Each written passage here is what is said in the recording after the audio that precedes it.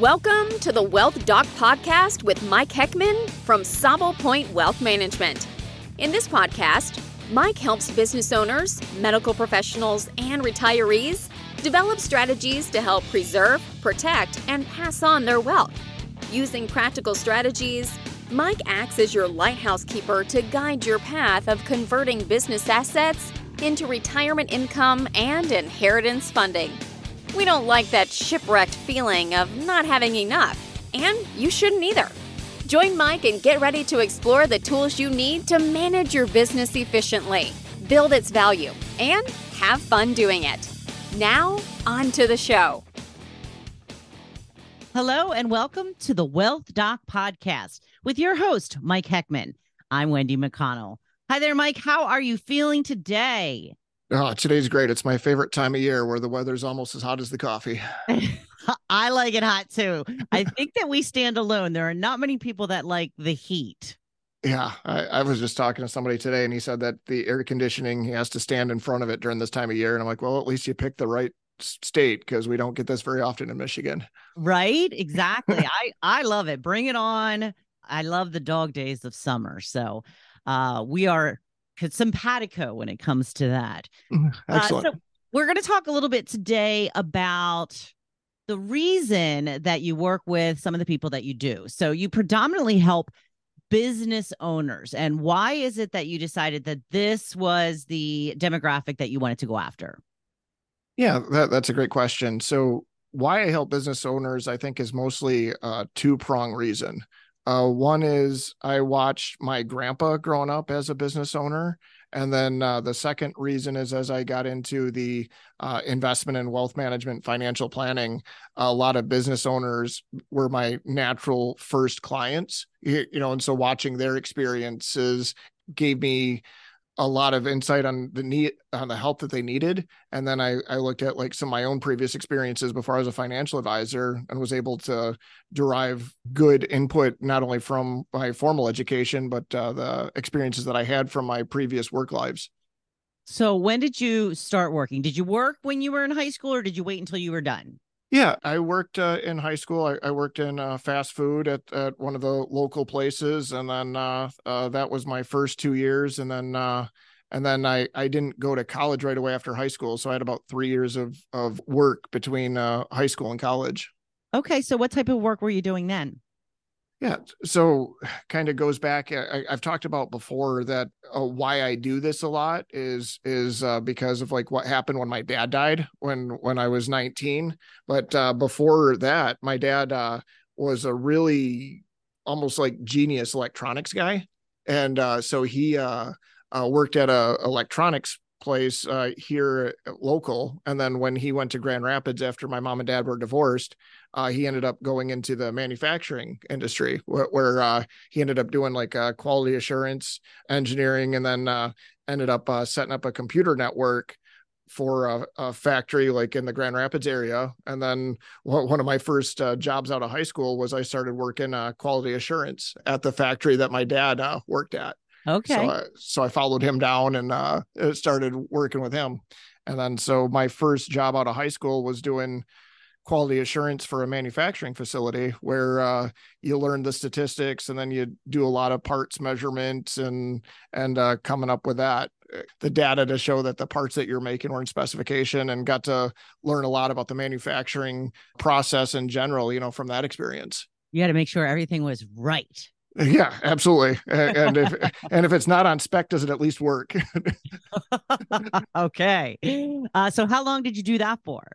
Well, so I did that for about 2 years, and a lot of stuff happened like in that time period. So my dad went from being like a quality assurance manager to he went and worked for another place that did quality assurance auditing. So he left the factory and ended up going to auditing. So I didn't have a dad to lean on, so much anymore. Okay. And then they changed their SPC, or their statistical process control software. And a lot of the people that were working the production lines were having a hard time, figuring out how the software worked. And I was a little bit of a computer nerd, even though I hadn't gone to school yet. And so I created work instructions for off screenshots and this kind of stuff to kind of help the guys working around me. And that ended up being picked up and ended up getting distributed out throughout the whole factory. And they ended up promoting me from quality assurance into running the computer system that my dad created, ironically enough. Oh, wow.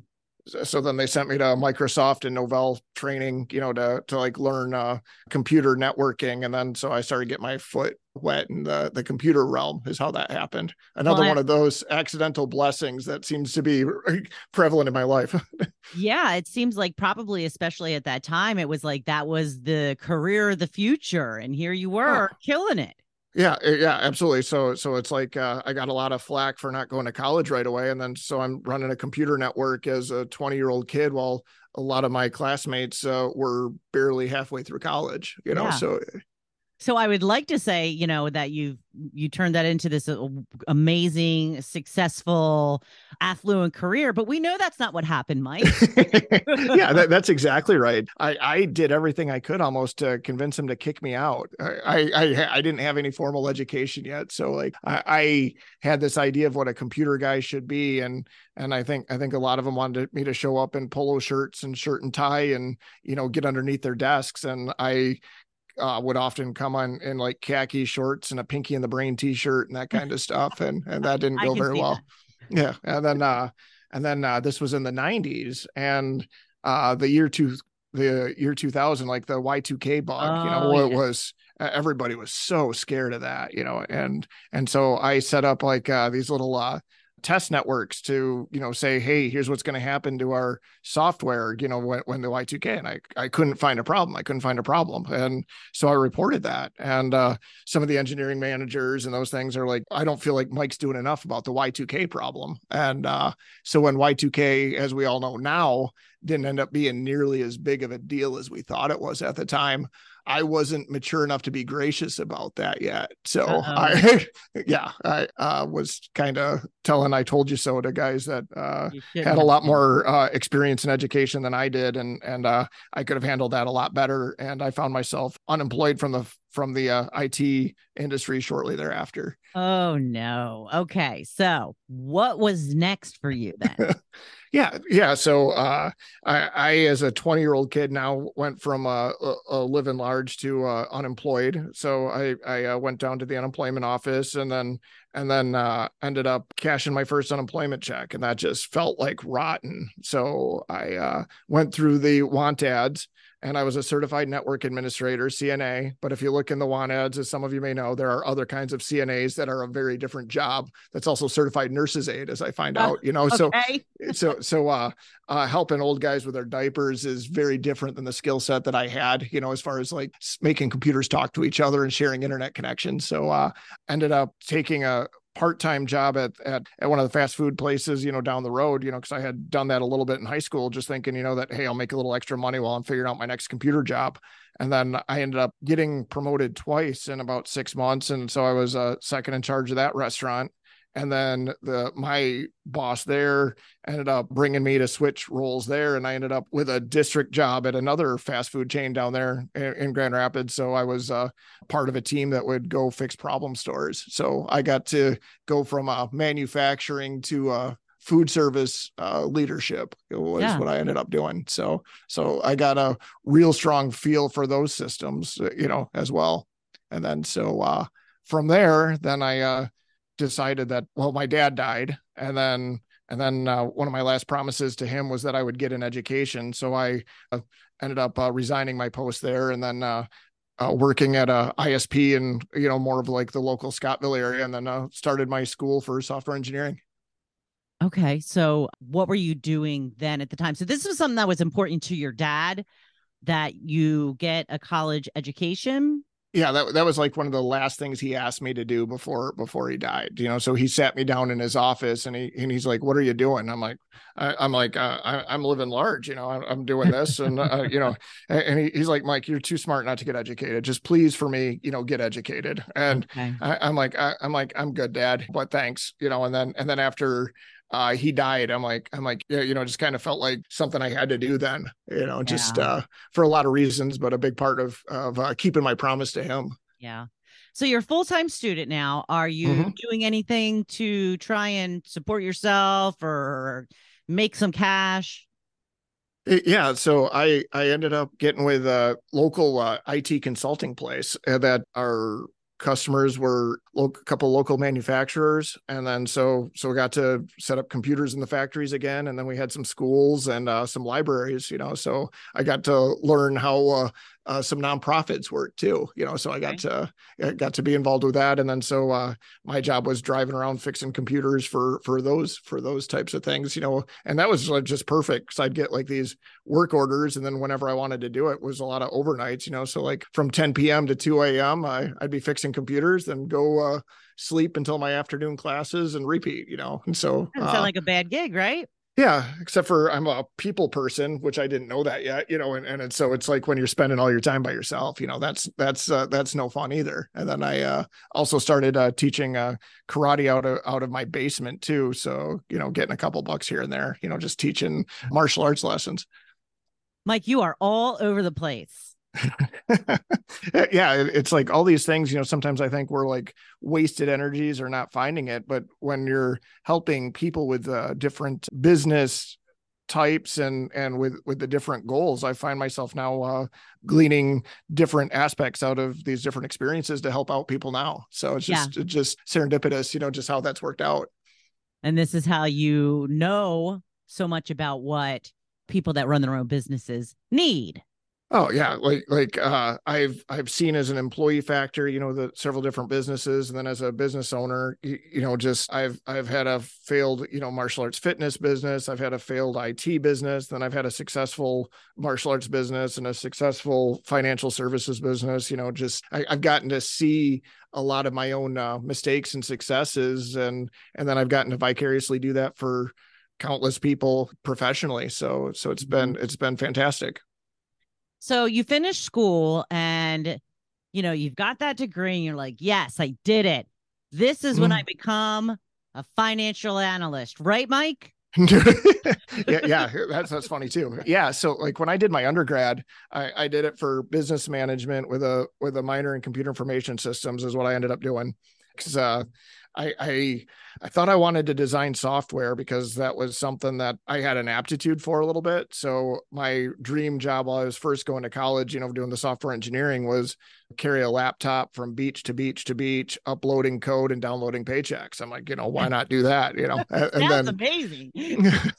Right. Especially now that, like we talked about, I love the hot weather, so I can just go where the hot weather is, Yes. And then, you get some family aspects going on, which changes things. And then I was working at an ISP full time at this point. I'd left the consulting company to work for an ISP, and so I was doing their server setup. And then like if somebody called up and said they couldn't make something work, I did a lot of help desk phone support, so I ended up getting a phone voice, as far as that goes. And then I was fixing computers on the side, for a little bit of extra income. That was my failed IT business. And then one night I was up till about 2 or 3 o'clock in the morning looking for a semicolon and some C++ code. And I go to the bathroom and I look at myself in the mirror and I splash water on my face. And I'm like, oh my gosh, it like hit me like an epiphany. It's like, I don't like any of my classes. I don't like most of my classmates. I don't like either of my jobs. Why am I working so hard to commit to the next 30 years on something I can do, but I so don't enjoy, Right. like the web creation, that stuff. So I ended up dropping out of school, quitting my job. And for about 2 weeks, I think that's when I really mourned my dad.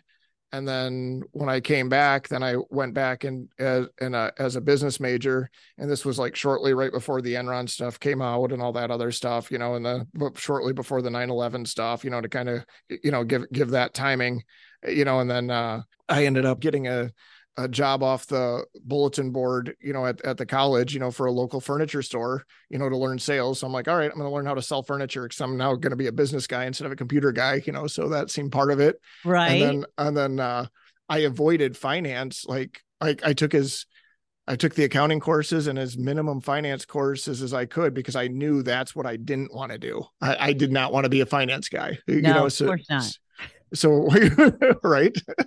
I can't even believe that's real now, but yeah. So at the time I ended up getting a job with the place I was taking martial arts lessons from. And then so I'm selling martial arts lessons, teaching martial arts, selling furniture. And then I was working on an MBA, at Ferris, university up the road, closest one I could drive through, because online classes weren't even really that big of a thing yet. Right. So that was what I was doing for a while. Yeah. So in the story, I don't remember it, exactly. So I'd love for you to tell us again the story of how you ended up here. Yeah. So then I ended up teaching martial arts, selling martial arts courses, selling furniture, and then working on my MBA. And then so the martial arts facility I was training at, I got a little spiff for how many ever memberships I signed up for. So I went to a public fair, the Hart Public Fair, and I'm sitting there talking to people about the benefits of martial arts. And then across from me was a financial advisor in his booth sitting there. And so I spent 40 hours watching him interact with the public. And I thought, wow, I'm listening to some of the stuff that they were saying there. And if he can do it, I felt like I could do it, and then so I applied for the firm that he worked for, that night, passed their test and ended up working. That's where I got that start. And then I ended up dropping out of my MBA classes to become a financial advisor and get my Series 7 and 66 and life hacks and, all that stuff that they make you get to first sit in the chair as a financial advisor. So what do you think the difference was from what you thought finance was going to be in college to what you were hearing that guy talk about for that time at the booth? Yeah, that's a great question. The difference between, my preconceived notions of what finance was versus what I heard at the booth. My preconceived things of finance was like what you see in the movies, and I'm not going to name off the movies, but you kind of get those those stockbroker in the pit, trying to hash and slash their way up, and yeah. And there's so many awful business guy movies, when I grew up in the 80s, and it's like I didn't want any business in that perceived slime. And then I don't know that the guy that I was listening to was very articulate or had like a real strong business knowledge, which I was feeling like I was starting to get at that point. But then it wrapped around into, well, gosh, so this isn't about buy, sell, hack slash, trade places with someone and make them the patsy. It's like most of what these people are doing is talking to people and helping them get their stuff together, helping them get where they want to go, and that was like, probably if I had just sat there and listened to it for a day, I would have brushed it off. But when you're sitting there like every day for 8 to 9 hours a day, listening to those conversations, and it's like, wow. Okay, so that's what they do. All right. And I'm listening to him. And if he can do that, I feel like I can do that, and that's like the first time that, and then like it resonates. It's like, okay, when my dad died, I had no idea what I was doing. I didn't even know whose advice to take. And I'd gotten so much good advice that I didn't take, and I'd gotten bad advice that I did. And I handled the insurance wrong. I handled what assets to keep and sell and give back wrong. There was so many monumental financial mistakes that I made for the detriment of myself and my siblings, that had I had someone that was capable and cared then, like how freaking powerful would that have been? Mm-hmm. So not only did it seem like this was a place I could work locally and use my education, but then it gave me the opportunity to like be the guy that I needed then, for these other people, and that elevated my perception of what a financial advisor was by like 15. If there's a 10-notch system, it elevated that role by about 15 notches for me. Wow. Okay. So you mentioned your grandfather earlier in the podcast. So what kind of influence did he have on you? Yeah. So Sable Point Wealth Management is named after the Sable Point Lighthouse that my grandpa grew up at, so like his influence on me was tremendous.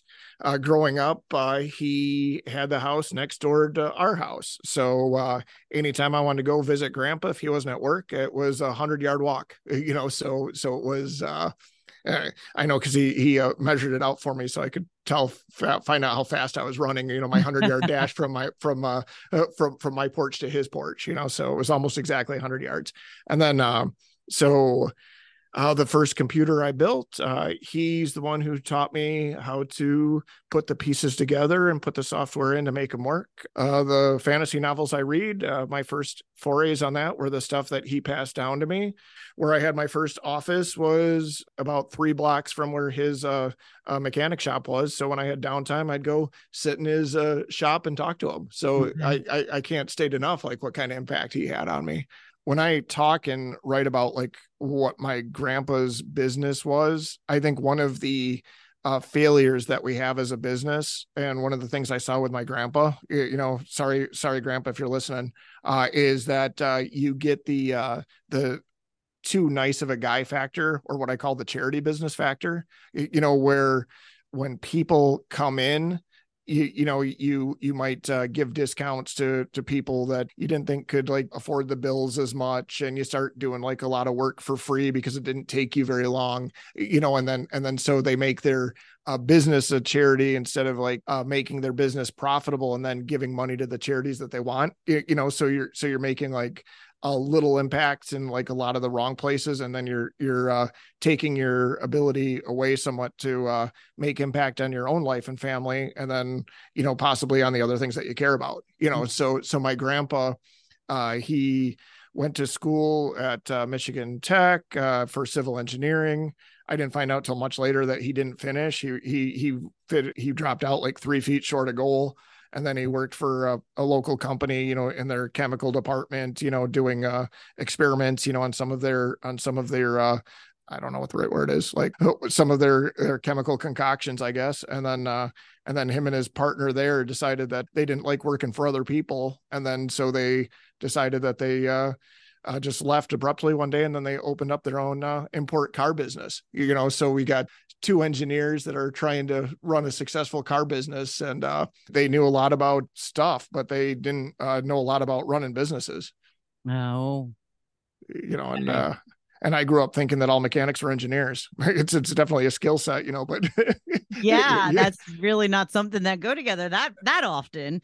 Yes. So Barry was the big electrical engineer guy. I think he went to Michigan State, and Grandpa was a civil engineer at Michigan Tech, and they were kind of had this place that different characters came to just talking at their import car shop. And then you saw some of the coolest cars ever come through, because people would have to travel forever to get somebody to work on their foreign cars, so they were a mecca for that, like especially in the 70s and 80s. I remember that. I had a foreign car in the early 90s, and it was very difficult. Yeah. So if you were in Michigan, you probably would have ended up to their little shop in Scottville and got to talk to them characters.